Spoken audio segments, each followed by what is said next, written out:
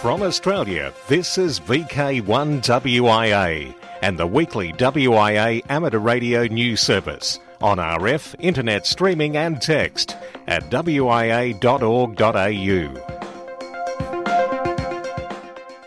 Hello there, I'm Graham, VK4 Baker, and this is the WIA National News Service for week commencing November 15, 2015. CSIRO is working on an energy harvesting backpack. Scientists from Australia's CSIRO's Advanced Energy Storage team are working on a backpack which harvests energy from walking. The energy harvester takes the form of a roller captive in the backpack strap. As the backpack bounces up and down with movement, the roller turns, producing electricity from the small DC generator within. This electricity flows through the USB port built into the roller to the conductive fibres which are seamlessly integrated into the bag. At this point, the electricity can be fed to the flexible battery within the backpack or directly to an electronic device. Hey, if all the family wore these, you may be able to quit the grid. Also, as the price of battery storage for Australian households is expected to drop within 3 years, many are looking at quitting the electricity grid. At ministerial level, it has now been accepted as inevitable that significant numbers of people could and would quit the grid. Whether the high cost of electricity or a mere declaration of independence, battery power and solar energy are being embraced. Unless power companies fight back effectively, the CSIRO Future Grid study has found that 1/3 of consumers may leave the grid.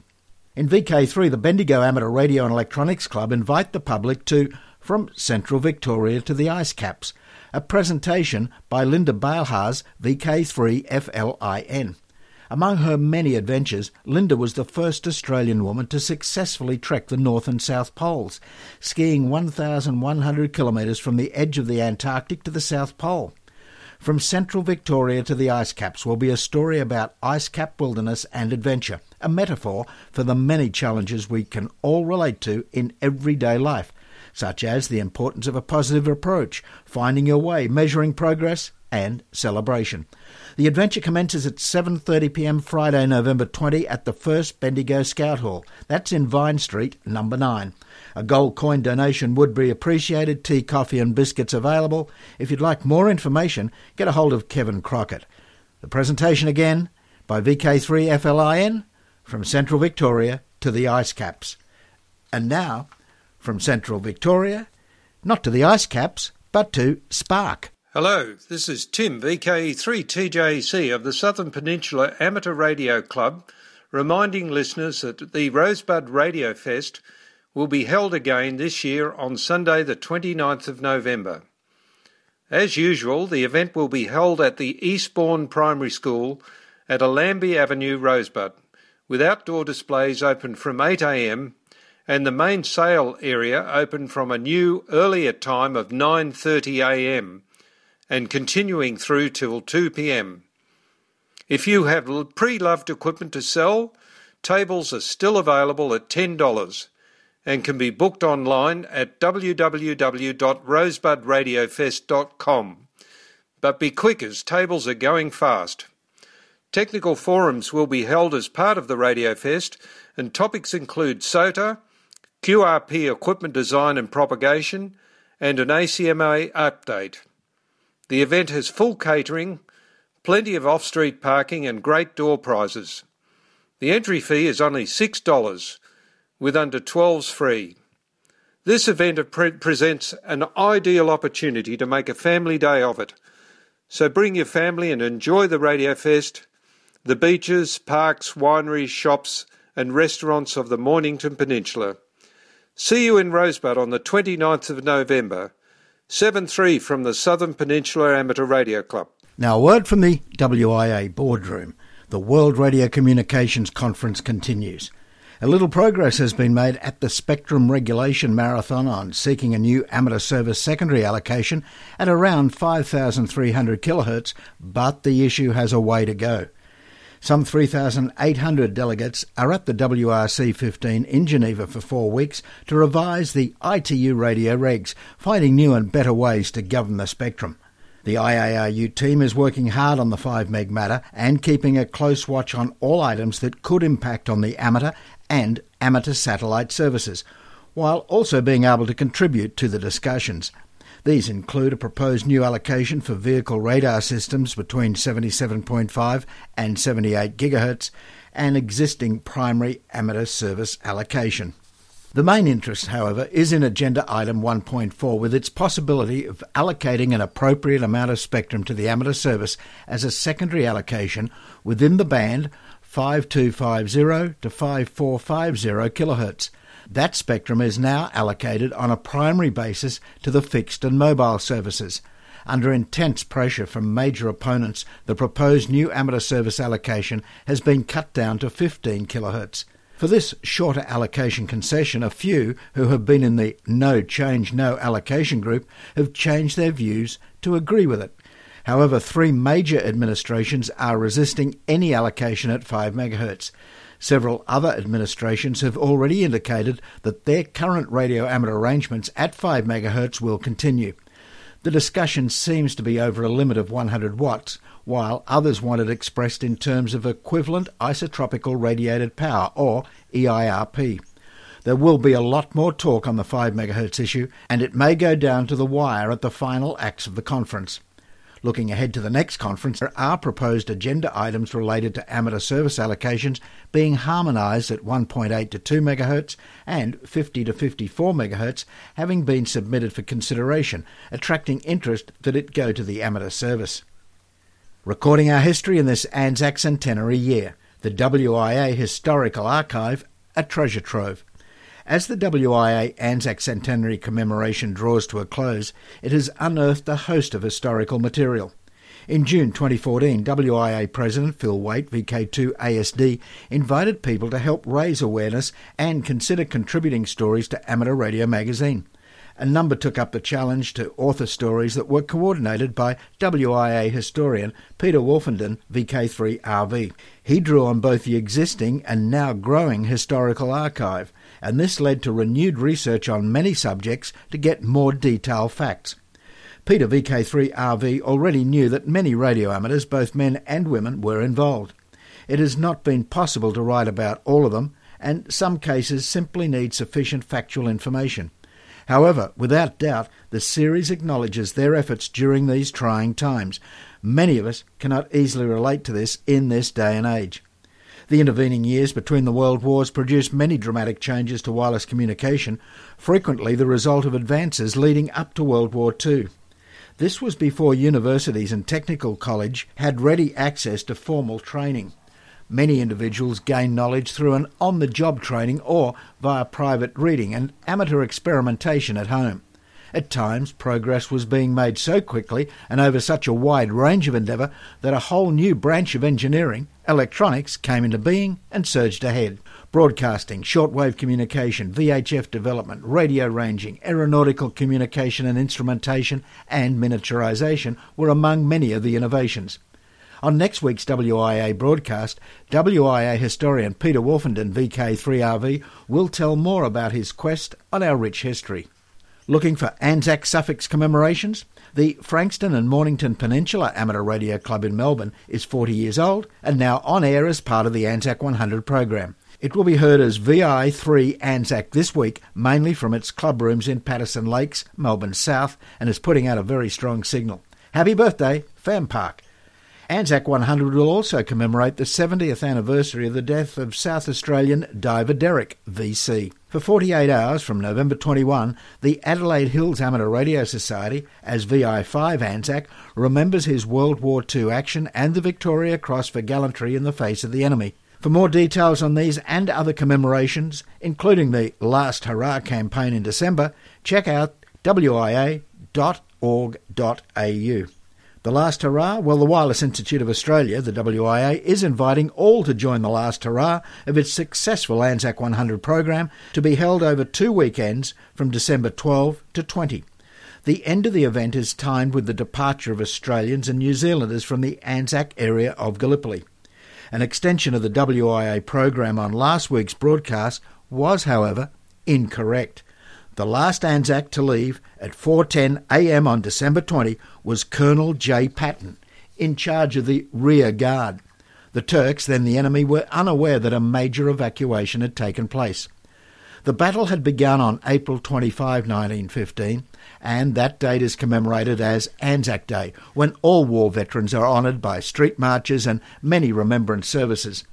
The WIA Anzac 100 program had about 50 events with Anzac suffix call signs on air throughout Australia. The Last Hurrah already has VK100 Anzac, VI3 Anzac, VI4 Anzac and VI6 Anzac involved.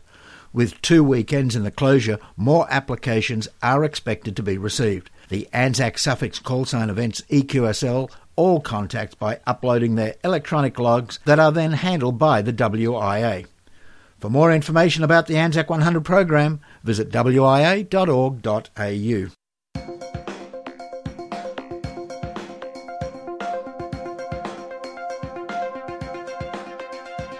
From Australia, this is VK1WIA and the weekly WIA amateur radio news service on RF, internet streaming and text at wia.org.au. International news, and this week, ham licensing might cost more soon in New Zealand. Astronauts drop into the World Radio Communications Conference. Your Raspberry Pi could be a la mode transmitting on FM. A private shortwave broadcaster goes somewhere, and your hobby could become a career. All this and more coming up. I'm John, VK2JPM. Radio Spectrum Management, or RSM, is a business unit of the Ministry of Business, Innovation and Employment, the MBIE, in New Zealand. Stuart Watchman, ZL2TW, the NZART president, has advised members through their info line that MBIE RSM is carrying out a review of radio licence fees, and this has the potential to significantly increase amateur repeater, beacon and link costs. NZART is preparing a submission on the topic to the RSM. Over in Geneva, the ISS astronauts have linked up with ITU WRC-15. You'd be by now aware that the ITU World Radio Communication Conference 2015, or WRC-15, is taking place in Geneva, but an amateur radio link-up between WRC-15 and 2 astronauts on the International Space Station has added an out-of-this-world radio communications component. The contact took place using the permanent amateur radio station at the ITU. The station's normal call sign is 4U1ITU, but during the conference, the special call sign 4U1WRC is being used. Students from Institute Florimont were able to use the ITU station to talk to the astronauts Kjell Lindgren, K05MOS, and Kimiya Yui, KG5BPH, who were using the amateur radio station in the ISS Columbus module, call sign OR4ISS. By the way, did you spot the clever call? Write it down, K05MOS. Here's a new twist on a portable broadcast FM transmitter. The Raspberry Pi-powered Pocket FM was born out of work by MICT with support from the German Federal Foreign Office for the Syrian radio network. Pocket FM is a portable Band 2 FM broadcast transmitter the size of a shoebox that starts working as soon as it's connected to a small antenna, a power source and an audio signal. A single device can air radio programs over a radius of about 6 kilometres. At its core is the Raspberry Pi, an affordable computer board that can easily be further developed and modified with different features for different scenarios. Klaas Glenewinkel, MICT's co-founder and director, commented, "The challenge in Syria is that it can be scary, in some areas, to set up big FM transmitters because they're easy to detect, easy to destroy and expensive to run. The small Raspberry Pi-powered Pocket FM is just the ticket." Over at Southgate News, the question is being asked, whatever happened to WWBS? It's interesting to look back and reflect on the disappearing shortwave broadcasters from our past. Well, down in Macon, Georgia, USA, there was a private shortwave radio station with the call sign WWBS. Today, the huge Yagi antenna that once beamed 50 kilowatts of religious programming on the weekends still remains, but no transmission. The story of this home-brewed radio broadcaster that operated for over 4 years and suddenly disappeared from the 25-metre band in 2003 is best found when you read this week's text edition of WIA News and follow the link. And finally, sometimes, just sometimes, ham radio is more than a hobby. In fact, it can be a career. Consider these openings now available for qualified radio amateurs looking to make the most of their talents, skills, interests and professional development. And for this insight, it's over to our good friends at the Amateur Radio Newsline in the USA.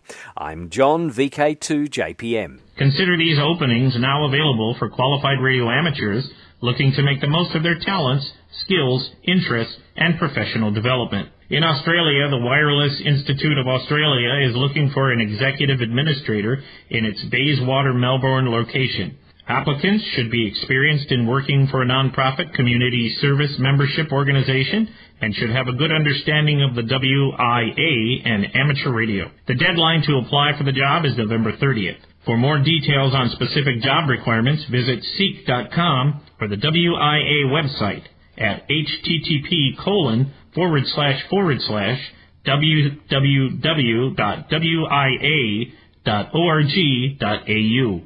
And finally, if you're aiming high, really high, the ARRL is looking for a new Chief Executive Officer to succeed David Sumner, K1ZZ. Sumner is stepping down as CEO next May.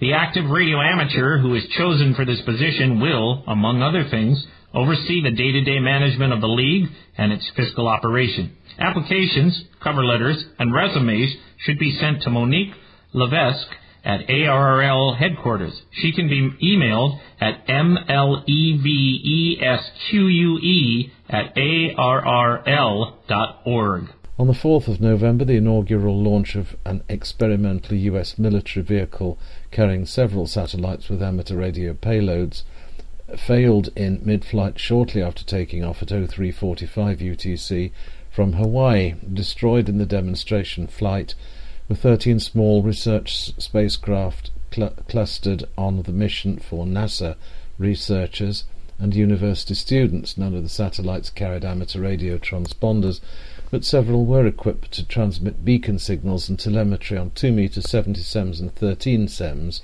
amateur frequencies. Thanks, Jeremy. That's Jeremy Boot, G4NJH from the RSGB. From Australia, this is VK1WIA and the weekly WIA Amateur Radio News Service on RF, internet streaming and text at wia.org.au. Operational news. I'm Felix, VK4FUQ, and our WIA Spring VHF UHF Field Day is on this weekend, 14th and 15th November 2016. All aboard the Sydney Ferries VHF UHF contest Sunday, March 13, 10 a.m. to 4 p.m. Harry Angel A-meter sprint WIA provisional date Saturday 7th of May. 1010 International Summer Contest August 6 and 7. Special event stations DX Beacon, Repeater and Net Advice. All aboard Sydney Harbour Ferries.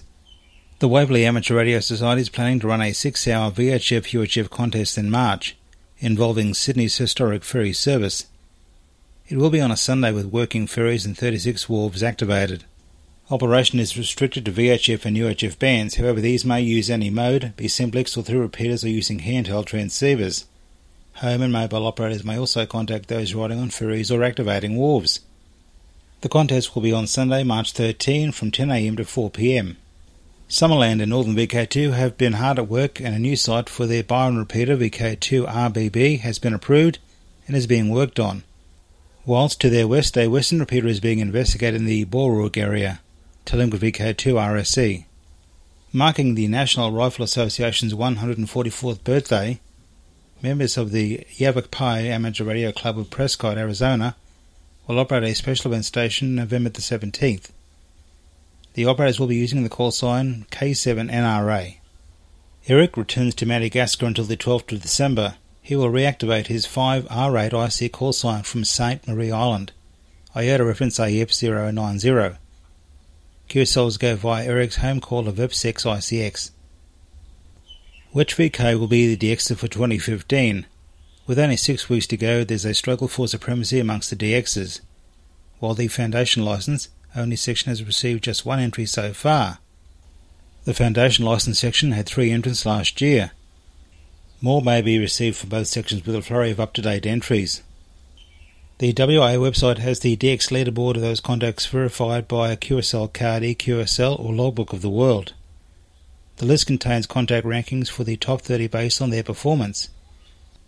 The prestigious DXer of the Year will be announced at the WIA Annual General Meeting in May on Norfolk Island.